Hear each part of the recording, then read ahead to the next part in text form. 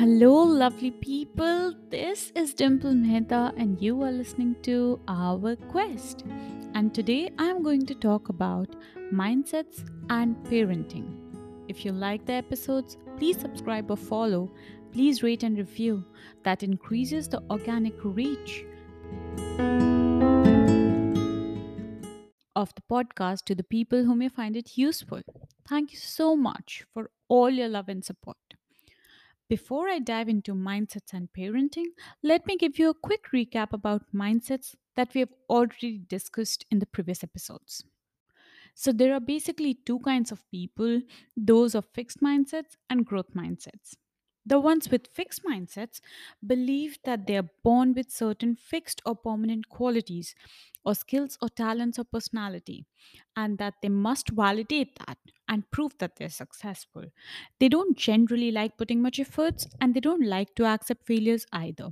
On the other hand, those with growth mindsets strongly believe that whatever skills or qualities or talents or personality they want, they can acquire that over time with the right efforts in the right direction. They like challenges, they accept failures, and treat it as a part of the process of being successful. And of course, parents could have either of those mindsets. Now, I am a parent of a 16-month-old toddler, and I try my level best to raise him to the best of my capacity. I'm sure most parents want the best for their children. Sometimes, whatever we think is best for our child may or may not be it.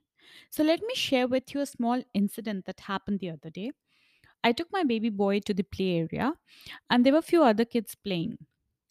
A kid of around 2 to 2.5 years of age was crying. Probably the mom or the nanny would have stepped aside for a bit, maybe, but this kid was like crying really bad. Now, while this kid was crying, I saw two other kids react very differently to it. One kid started making fun of the crying kid. He started pointing towards him and he started mocking, saying, "Hey, hey, cry, cry, baby," like that. That clearly showed that he was being raised by a fixed mindset parent as he was judging this crying kid, he was labeling the crying baby. Whereas another kid reacted to it by going to the kid, asking him what happened. He tried to comfort him a bit, and eventually they started playing together. Clearly, this kid was being raised by a growth mindset parent because he didn't judge or label, he tried to help in certain way. Now, I would like to assume that parents of both the kids have the best interest at heart for their kids. However, the one with the fixed mindset may not be aware how the kid is getting affected by their parenting.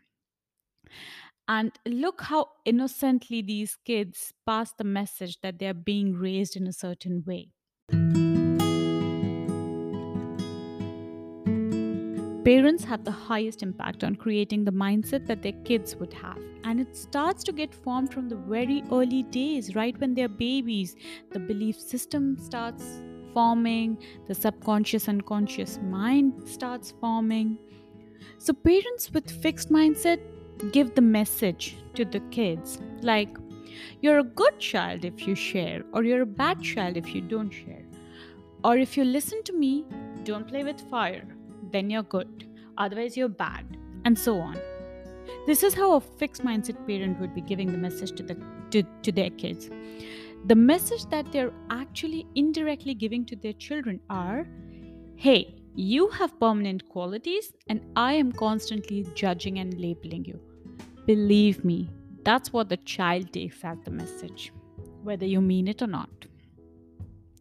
The parents with growth mindset, on the other hand, could be saying, hey, let's try sharing, that's a nice thing to do. Or let's avoid playing with fire, we might get hurt. The message that they are giving to their child is that you're a growing person and I'm interested in your growth. You're a developing person and I'm committed towards your development. Kids observe. Our words impact our children. Our actions impact our children. If we try to preach or teach something but do otherwise, kids are going to see that. They are such excellent observers. So, whatever you want your child to learn, you have to walk the talk. You have to lead by example. Now, let's take a second to think, what's the message that you are giving out to your child? Are you judging and labeling your kid? Or are you developing and growing your kid? A short incident happened with my nephew. So, the other day he was just playing with crayons and he dropped it by mistake, the colors. It got scattered all over the floor. He saw that my brother, his dad, noticed that. He immediately got scared and said, "Oh my god, I dropped all the crayons. I'm so clumsy." My brother got shocked by that reaction. Like, you just dropped the crayons. Like, why do you have to react like that? So my brother goes like, "When you drop crayons, you don't say that."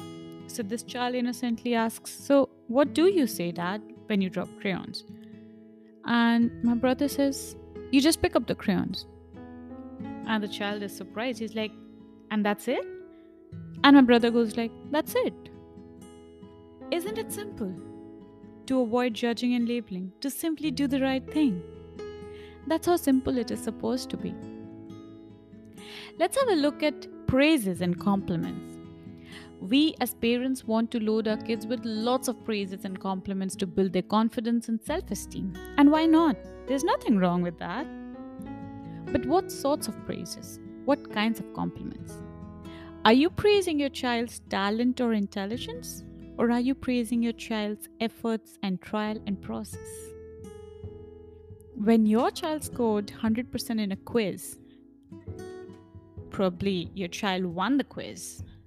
Do you say you're smart?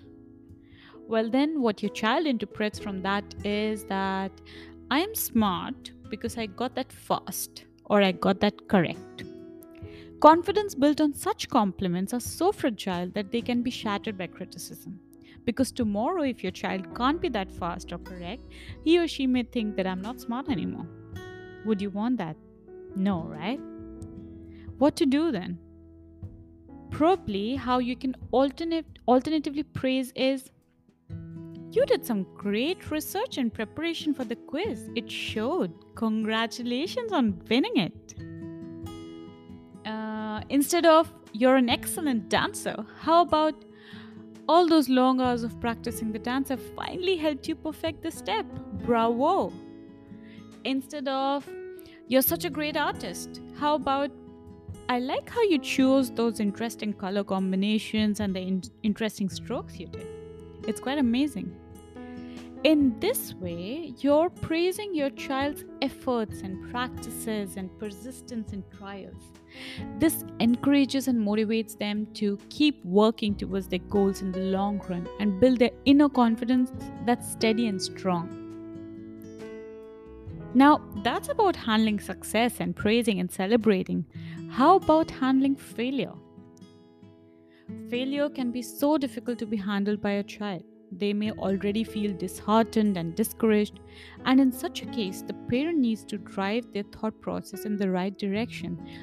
That's a lot to do. It's quite critical. If you have raised your child with a fixed mindset, your child may already be scared or afraid to share the news of the failure with you because they would assume that you would label them to be a loser or judge them to be bad. Definitely, that's a big no no. You wouldn't want your child to be further shattered, right? So, what to do? Should we protect our children from failure? Temporarily, we can, but not in the long run. So, what do we do then? When your child fails, if you react like, "Oh, I know you're the best. This test is not important. You would pass next time." You are simply protecting your child from failure and comforting your child. But that simply makes your child live in a bubble and doesn't teach your child how to accept failure and work towards success. So please don't try to protect them from failure. How about, "Hey baby, I know you like that subject. I know you enjoy it. And I can understand you must be feeling terrible that you failed. Let's see what went wrong. Do we need to practice more? Do we need some coaching? Let's give it another shot by being better prepared. This time we are going to work on it together." This small little conversation between you and your child, it can change everything for your child. Believe me. There are so many wonderful things you're teaching your child by this. A. You taught your child it's okay to fail and we must accept it. B. We must retrospect what went wrong and work towards it. C. You're there to support your kid in their growth. D. When we try the next time, we can be successful. See how wonderful and impactful that growth mindset conscious parenting can be? Let's look at criticism and feedback. Children need honest and constructive feedback.